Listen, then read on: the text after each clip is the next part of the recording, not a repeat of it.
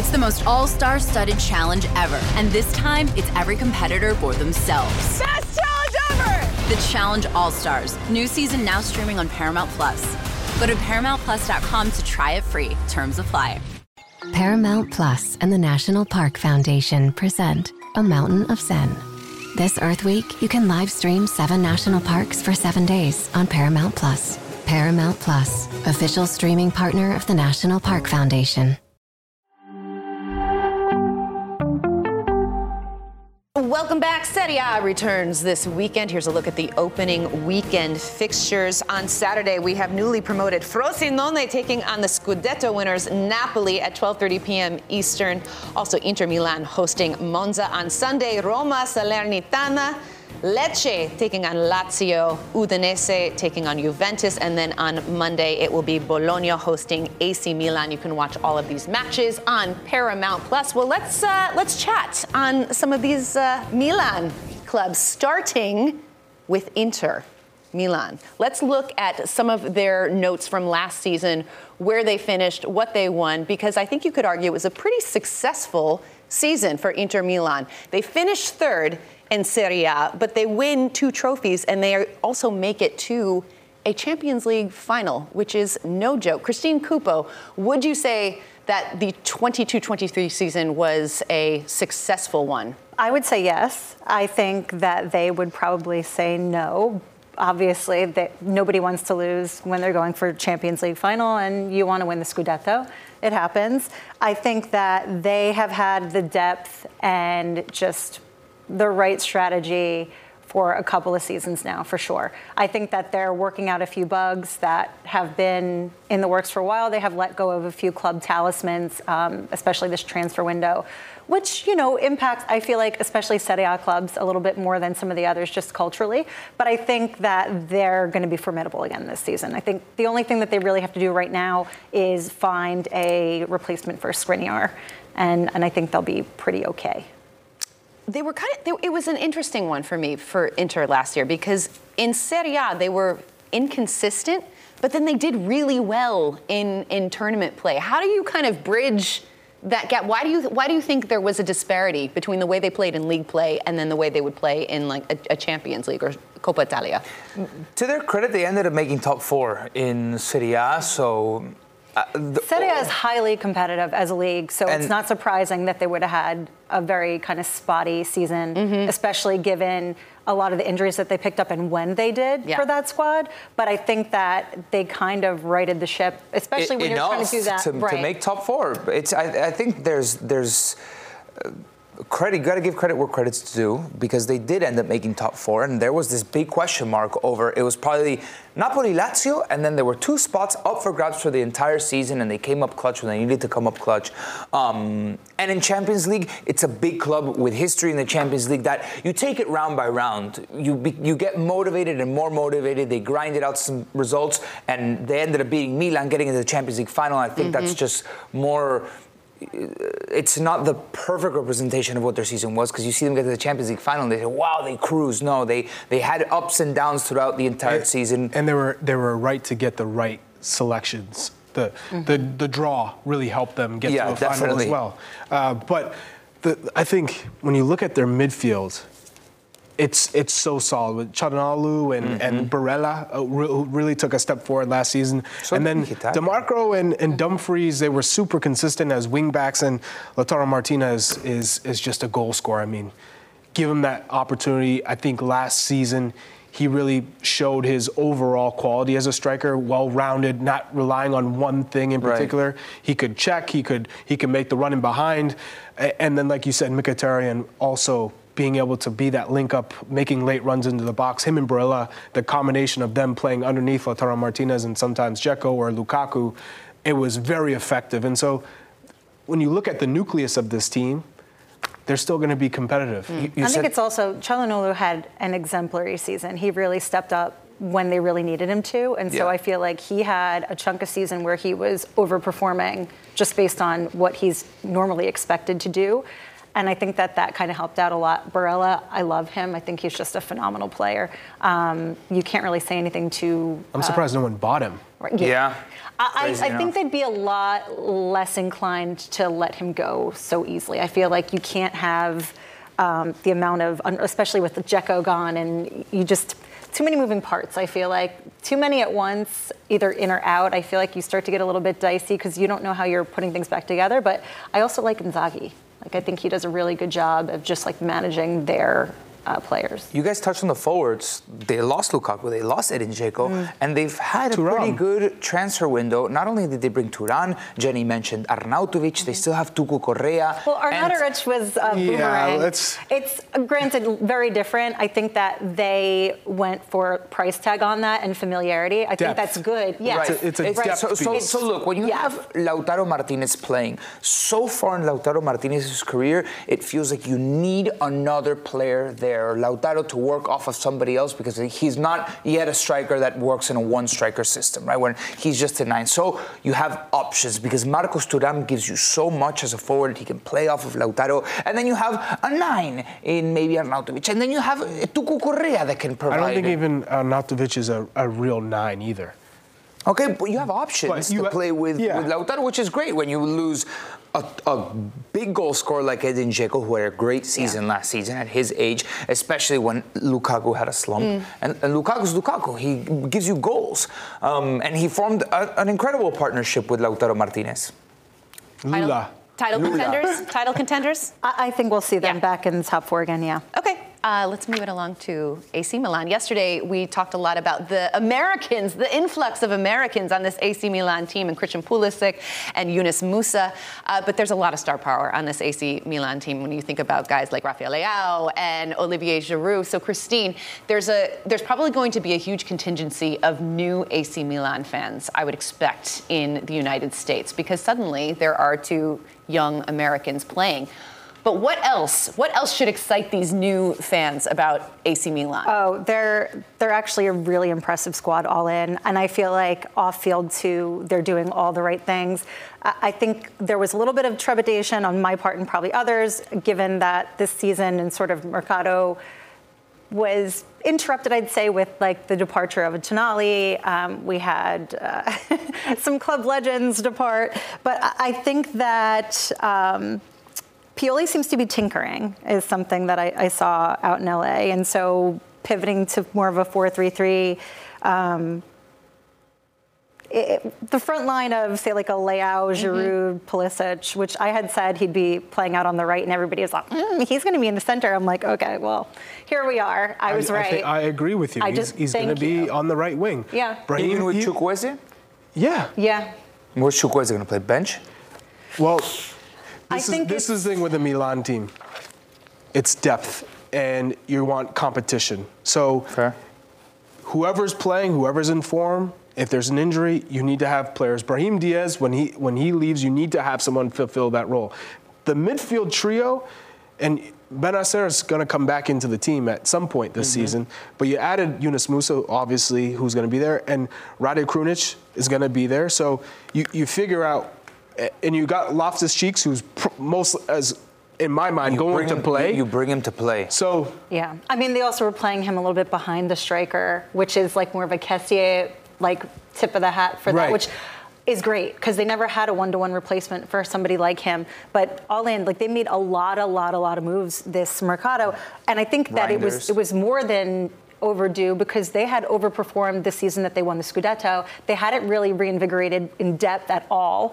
And then all of a sudden now you have, Sportiello, Romero, Loftus-Cheek, Pulisic, Okafor, Chukwueze, Reinders, Musa.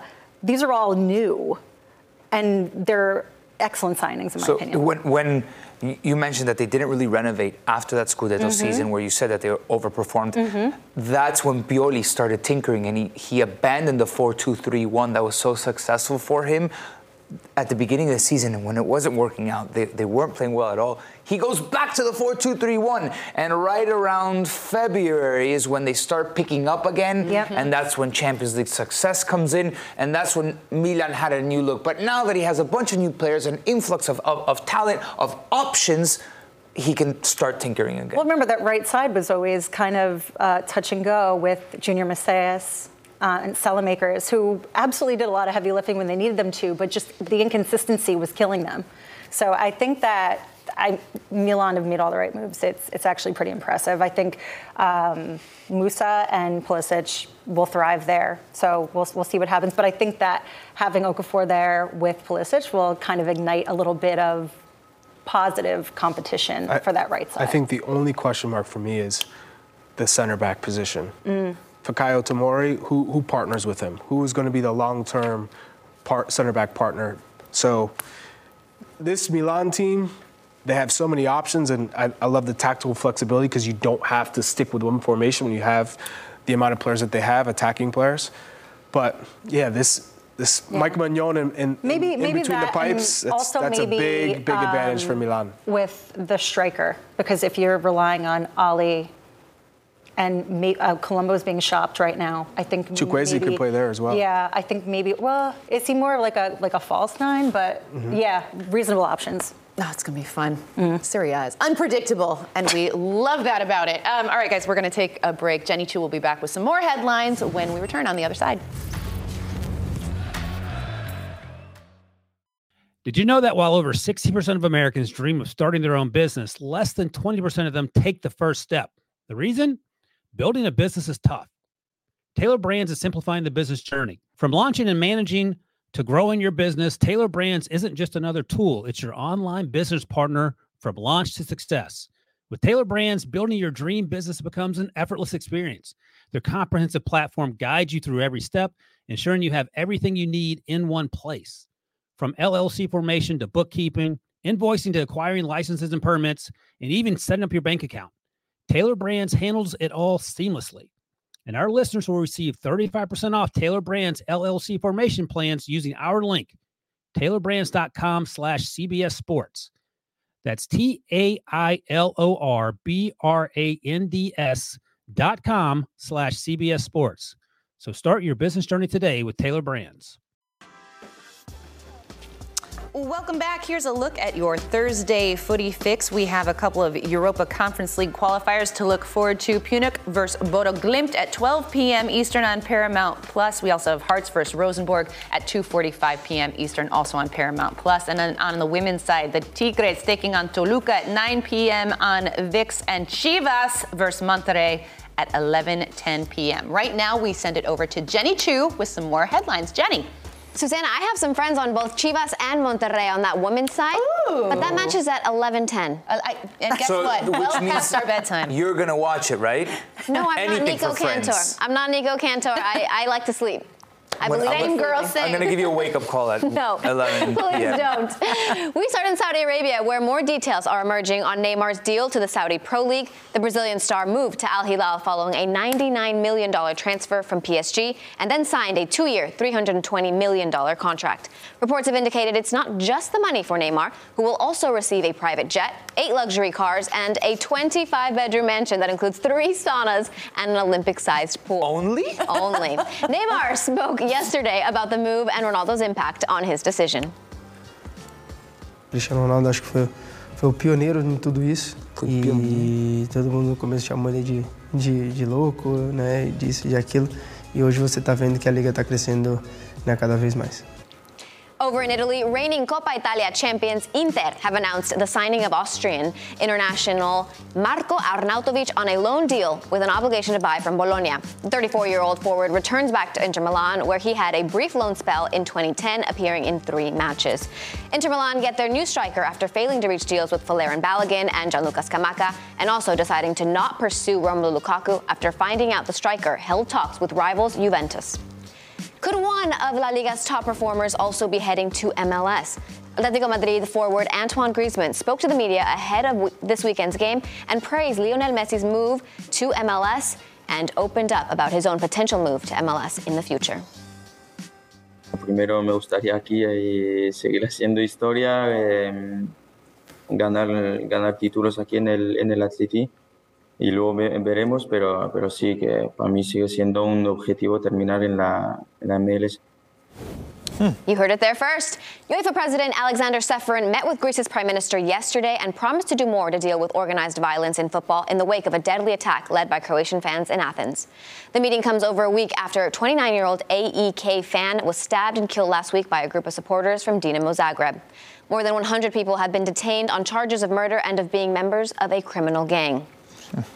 Over in U.S. news, reports have indicated that Vlatko Andonovski has resigned from the U.S. women's national team head coaching role. Vlatko took on the role in October of 2019. He coached the team to a bronze medal at the 2020 Olympics in Tokyo and a round of 16 exit at this year's World Cup, the earliest exit for the U.S. women's national team in World Cup history. Vlatko will leave the coaching role with just 3 wins in 10 matches at major tournaments. An official announcement is expected today. Christine? We spoke on Attacking Third about potential candidates for the U.S. women's national team job if he were to be replaced. What's the short list there? I'd say, obviously, we all have Serena Weigman at the top of our lists. We've got Emma Hayes in that list as well. Tony Gustafson. I think we had a pretty exhaustive list, actually, of pretty viable candidates. That's not to say that we could potentially get them. I don't know what it would take to pry some of them from their respective clubs, but I think there is a good talent pool that we can certainly try to influence. Yeah, absolutely. Should we bring in our good friend Jordan Angeli and chat with her and get her takes? Oh, there she is. Let's Jordan. go. It was just yesterday you were sitting at this desk, and now I'm looking at you on a screen. What's going on? Doesn't feel right. It doesn't feel right, but now that I know we can get Jetson contracts and $25 million mansions, like, I was in shock about that contract that we were just talking about with Neymar, so I'm still kind of recovering over that. No kidding. Yeah, I know, exactly. We'll have to talk to our agents, Get on that, please. Okay, let's chat about this news about Vlatko Andonovski announcing his resignation. First of all, I just want to get your initial reaction to this. Was this something that you were anticipating? I think everybody anticipated it after what happened at this year's World Cup. It just wasn't good enough for the United States. And I would say it wasn't good enough on a lot of levels. And unfortunately, if you're the head coach of that team and you're making the decisions as to how your team is going to set up, the decisions to not make substitutions, that falls on you, and you bear a lot of the responsibility. So we knew this was coming, whether it was them deciding to terminate his contract, but it says he's going to resign. So, I think Vlatko is one of the best coaches in NWSL. He will always be that. He has multiple NWSL championships. He was the leading candidate when the occupancy of this job happened a few years ago. So he was leading the charge there. But it also proves to me how difficult it can be to go from a club situation to a national team situation. It's a totally different ballgame when you talk about player management, how to create tactics in order to play against some of the best in the world. So I think that really poses an interesting question when you're thinking about what's going to be next for this U.S. women's national team and who could potentially lead the charge. But I'm looking at the whole organization because I feel like it's not good enough from the under 17 level, the under 20 level. We're seeing the team succeed at this World Cup, have success at those levels. So how do we implement a system that is going to, again, create the United States as the top tier in women's soccer internationally? Jordan, we had Christine throw out a few names that she thinks are viable options to replace Vlatko, but what are some of the names that come to mind for you? Yeah, those are all names that I think everybody's looking at Serena Wiegman and what she's done back-to-back with not just the Netherlands, but now with England doing the same thing, winning the Euros and now getting to the final. She's going to be a hard one to try to pick away if they end up winning the final for the World Cup on Sunday. I think Tony Gustafson is a really good candidate because of what he did with the United States for a number of years as an assistant and the role that he played behind the scenes in really implementing a lot with this U.S. team under head coach Jill Ellis. She gave him a really good role. But Tony Gustafson, what they've built in Australia, I don't think it's going to be easy to try to get him away from what is going on down under. This was a magical run by him and the squad, but I like the tactics that he implemented. I think on a club coaching standpoint, I just said it's a hard move. I do think Emma Hayes might be the leading candidate from a club coach standpoint. She's been at Chelsea now for 10 years. And they've had mad success. I think the only thing they have not won is that Champions League title, which she would love to win. But I think Emma Hayes she talks about being English, but really being formed in the United States. Like her thought process of like how she likes to live her life is very American. So I think she gives this good combination of football history and American culture that might fit well with the U.S. team. She's a winner, and I think that's what this team needs, a good player manager. I think she would be the top club candidate, but again, I'm going to go to a couple of names that are probably going to be off the rails here. I think Brandi Chastain needs to get in the mix some way, and then Tiffany Roberts-Sahaydak. Tiffany Roberts-Sahaydak was a 99er with Brandi Chastain. These two coaches, Brandi's coaching on various levels in California. Tiffany Sahaydak has been with UCF Central Florida for a number of years, 10 years, but also an assistant under Vlatko for a number of years. So I think, can we get these coaches with such winning knowledge in U.S. soccer history in the system somehow? Can they be coaching these youth teams? Can they be implementing that winning style, but also their knowledge of the game, the tactics? I know Brandi is such a tactic nerd. I talk to her all the time. She has so many ideas of how to implement. They're not my next head coach of the U.S. women's national team, but these are the types of things we want to do as U.S. soccer. We talk about it all the time. Bring players through our system and then give them an opportunity to coach. So let's give them an opportunity to coach. Can we get our 17s, our 20s winning again? Because that is only going to help us succeed at the top level as well. Jordan, I think we're at an impasse right now, and we've talked about this a bit, where we need someone in this role that is capable of now sort of creating a new identity, probably for generations subsequent to this, for this U.S. women's side. Who do you think is the most poised, in your opinion, and up to task to fulfill that? That's a good question, Christine, because it's hard to know the personalities of the head coach and how it's going to mesh with this very the U.S. women's national team is a strong team, right? They have an identity within themselves and within the public persona that is can be a difficult thing to manage. And it takes a special person to be able to balance those things and find how to get the best out of them on the pitch while also allowing them to be who they are in the 2023. So I do feel like those candidates, the big two that I named from national teams that are coaching right now, would be great. I think Emma Hayes would be great.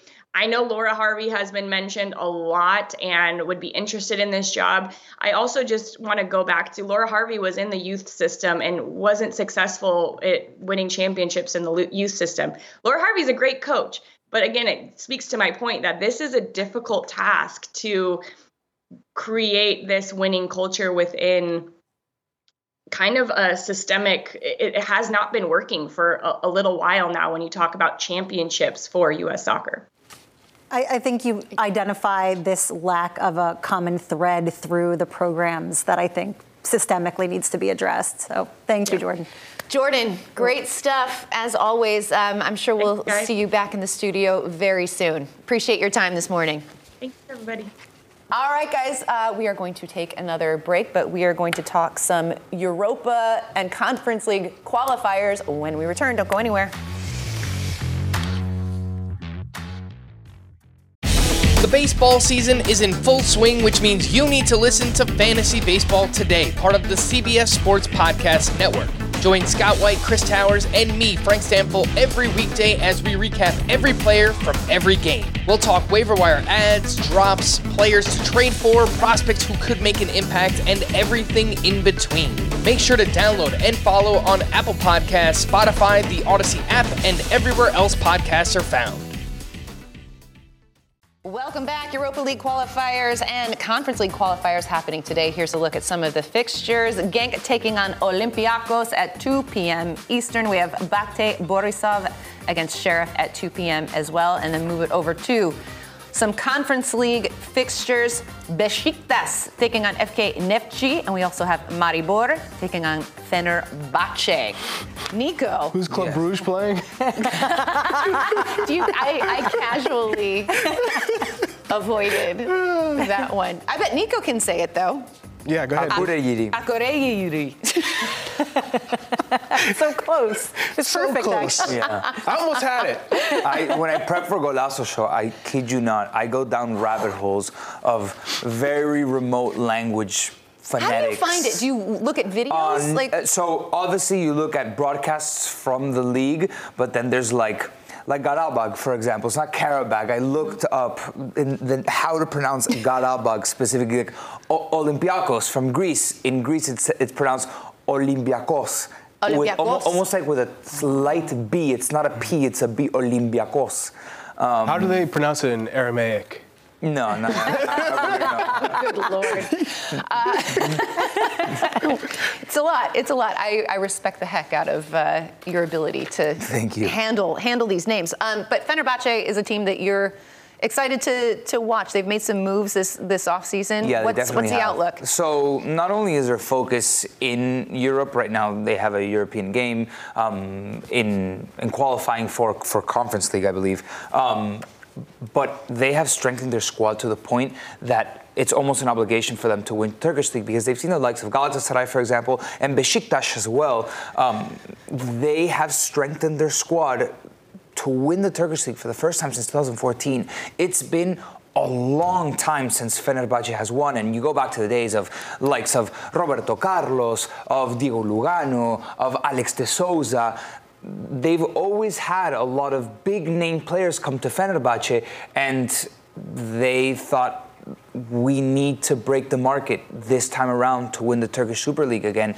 They have a Turkish manager, which is pretty big. No foreign manager has ever won the Turkish League. Jorge Jesus, who won Copa Libertadores with Flamengo, he's gone now. But now you have not only the likes of Edin Dzeko in the lineup, you've got Dusan Tadic as well, Ryan Kent, and you're moving on from the Ener Valencia era. Ener Valencia was a prolific goal scorer at Fenerbahce last season, scoring a ridiculous amount of goals, and you lose Diego Rossi as well, and also Arda Güler, who has been the youth superstar that has gone on to Real Madrid. You bring in Cengiz Ünder from Marseille, who fulfills your Turkish quota for the Turkish League. They paid a lot of money for him, and it's not that type of price tag for a Turkish player. You don't usually see it, but the fact that he was in Europe playing really well at Marseille, formerly at Roma as well, you bring him on to be that difference maker. So they've strengthened significantly since last season. Wow. All right. Well, they are up 3-1 on aggregate against Maribor. That game at 2:15 p.m. today. We are going to take a break. Apparently it's Bring Charlie's Friends to Work Day today. Because we are catching up with his former teammate Teal Bunbury of Nashville SC on the other side. Don't go anywhere.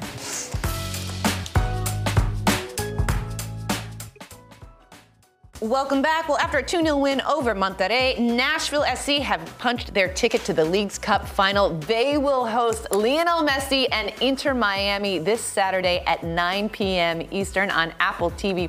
And right now, we are absolutely thrilled to welcome in a member of that Nashville team, Teal Bunbury. Teal, so good to see you, man. Thank you so much for taking the time to join us this morning.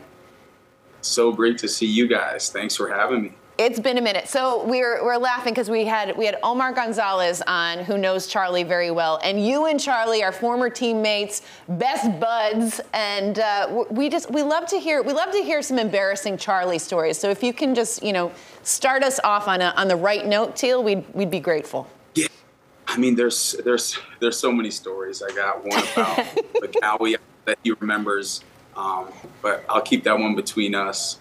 But I think the most embarrassing is probably that he's still doing the stanky leg. I think yes. I mean, it is. It's a little dated, man, right? Yeah. Come on. Something new, please.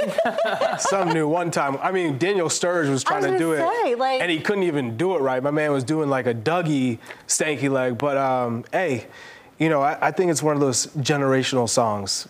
You got to just always bust it out. You know what? You own it and you do it well, Chuck. I'll give you that much. All right, Teal, let's chat a little Leagues Cup because this Nashville team has been so much fun to watch. What a run you guys have been on. I mean, you've taken down some really, really incredible teams in FC Cincinnati and Club America. You whoop Minnesota. You beat Monterrey. This team is buzzing. What's the vibe like inside this locker room right now? Yeah, I mean, the vibes are definitely high. We're trying to, temper it down a little bit. There's so much excitement right now around this club, around the city. It's been a fun tournament for all of us. And the journey to get to this Leagues Cup final now, there's been some, bumps in the road in the group stage play, playing against Toluca. But I think we've kind of righted that ship. And now we get to play against Miami here at Geodis Park. I think it's going to be a lot of fun. I know the fans are really excited about it, and us players are too. I mean, these opportunities don't come around very often where you're playing for a trophy, playing in a final. So we're definitely going to have to make the most of it. Theo, man, it's contagious. Not only the way that you guys play, the fans thrive off of it. There's something special going on.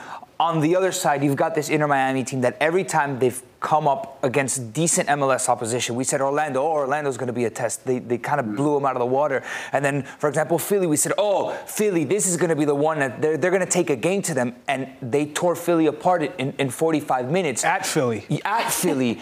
You guys, it feels like there's something different going on here. It's not like the rest of Inter Miami's opposition. You guys got to be that team to bring it to them. I hope so. I mean, that's going to be our game plan. Obviously, they got talented players, and they got arguably the greatest player of all time that changes the dynamic of that team. And you've been able to see it game after game. But, we're going to go over film today, and tomorrow to try to come up with a good game plan and how to limit them. But, we're playing at home, and I think that we're going to have to just be prepared and, not sit back. I think it's a team that we can get at still, but we're going to have to pick and choose those moments properly. Teal, I'll say, seeing you guys play Philadelphia and you lose 2-0 July 12th, you would say, oh, man, coming into this, you guys are big underdogs. But Philly went away from what they do really well, playing two up top, high press, because of Messi, because of Busquets. Now Josef Martinez is coming back alive. We're starting to see Josef Martinez the way he was playing at Atlanta and at his best. So now looking at this matchup, what do you guys have to make sure you do to not give too much respect to Lionel Messi and Busquets? Yeah, that's it. Is trying to make sure that we're not just sitting back too much. Because if we let them build momentum, we let them knock the ball around too much. If our lines aren't tight, from the defense to the forwards, if we're closing off those passing lanes, that's going to be really key and important for us.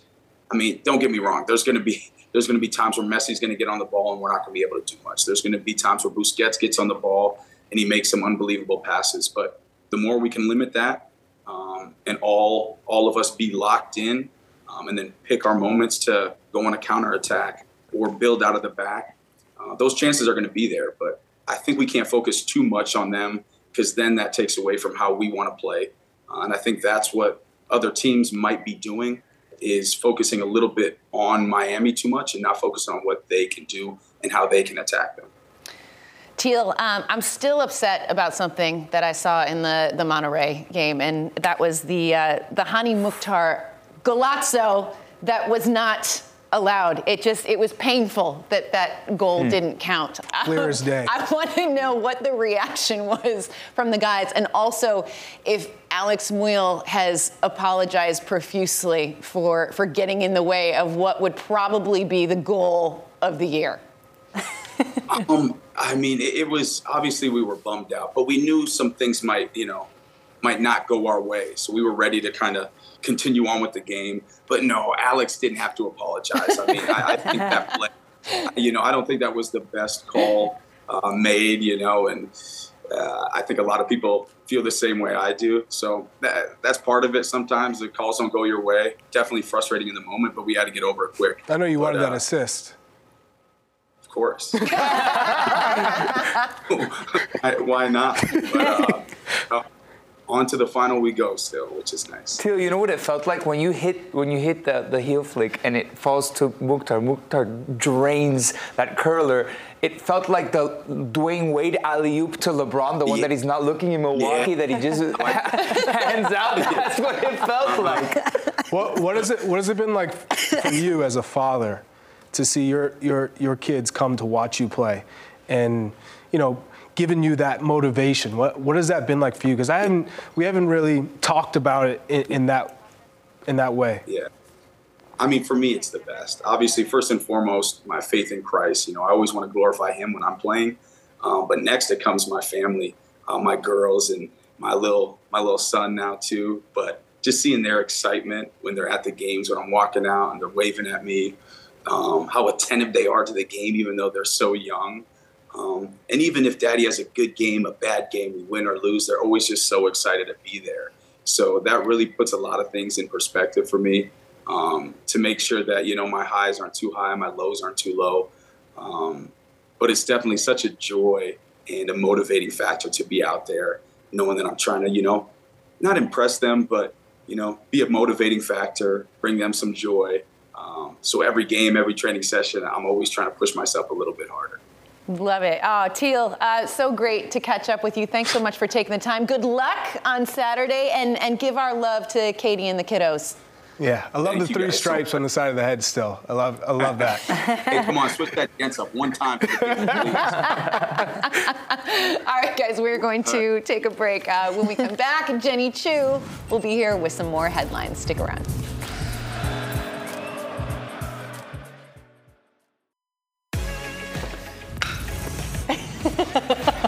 Welcome back into Morning Footy. I'm Jenny Chu. Here are the latest headlines. Over in U.S. news, reports have indicated that Vlatko Andonovski has resigned from the U.S. women's national team head coaching role. Vlatko took on that role in October of 2019. He coached the team to a bronze medal at the 2020 Olympics in Tokyo and a round of 16 exit at this year's World Cup. The earliest exit for the U.S. women's national team in World Cup history. Vlatko will leave the coaching role with just 3 wins recorded in 10 combined matches at major tournaments. An official announcement is expected today. In Premier League news, Michael Olise has signed a new 4-year extension with Crystal Palace, revealed by Palace chairman Steve Parish on Instagram. The extension comes right after Chelsea triggered the 21-year-old's $45 million release clause 2 days ago. Olise recorded 11 assists last Premier League season. With Palace, only 3 players in the league had more than him. Could one of La Liga's top performers also be heading to MLS? Atletico Madrid's forward Antoine Griezmann spoke to media yesterday on this weekend's game and praised Lionel Messi's move to MLS and opened up about his own potential move to MLS in the future. Primero me gustaría aquí seguir haciendo historia, ganar títulos aquí en el Atleti y luego veremos, pero sí que para mí sigue siendo un objetivo terminar en la MLS. We know another player who made that move from La Liga to MLS, right? It's our very own Thierry Henry's birthday today. Henry is a 1998 World Cup winner with France, a 2-time Premier League champion with Arsenal, and a Champions League winner with Barcelona. But we here know him best as one of our favorite pundits on CBS Sports Champions League coverage. Charlie, I know that's your guy. You guys are FaceTiming all the time. Do you have a birthday message for him? And it has to be in French. Yes. Oh. Titi, bonjour. Joyeux anniversaire. Bon anniversaire. Joyeux anniversaire. Oui, anniversaire. Merci beaucoup pour tout. Pour le foot is... Enfin. Oui. Magique. Mais est un bon... C'est bon. C'est très bon. C'est bon. Très bon. Oui. That was pretty good, Charlie. Bravo. Merci beaucoup. Okay. What did you say in You English? get so solemn when you speak in French. It was like he was channeling Titi. Like you were J'ai joué pour FC Sochaux. Maintenant, je suis sad. Triste? You're Triste. sad? No, Hungary. Oh, j'ai faim. Ça suffit. Yeah. okay, so let's say you're taking Titi. You're taking Titi out for his birthday. Yes. What does that look like? What does that night look like? That's pretty good. New York City. Restaurant is Mamo. That's the place. Truffle pasta, and they also have truffle pizza, but that's the jam. That's your jam? Yeah. Right there? That's TT's jam? That's TT's jam.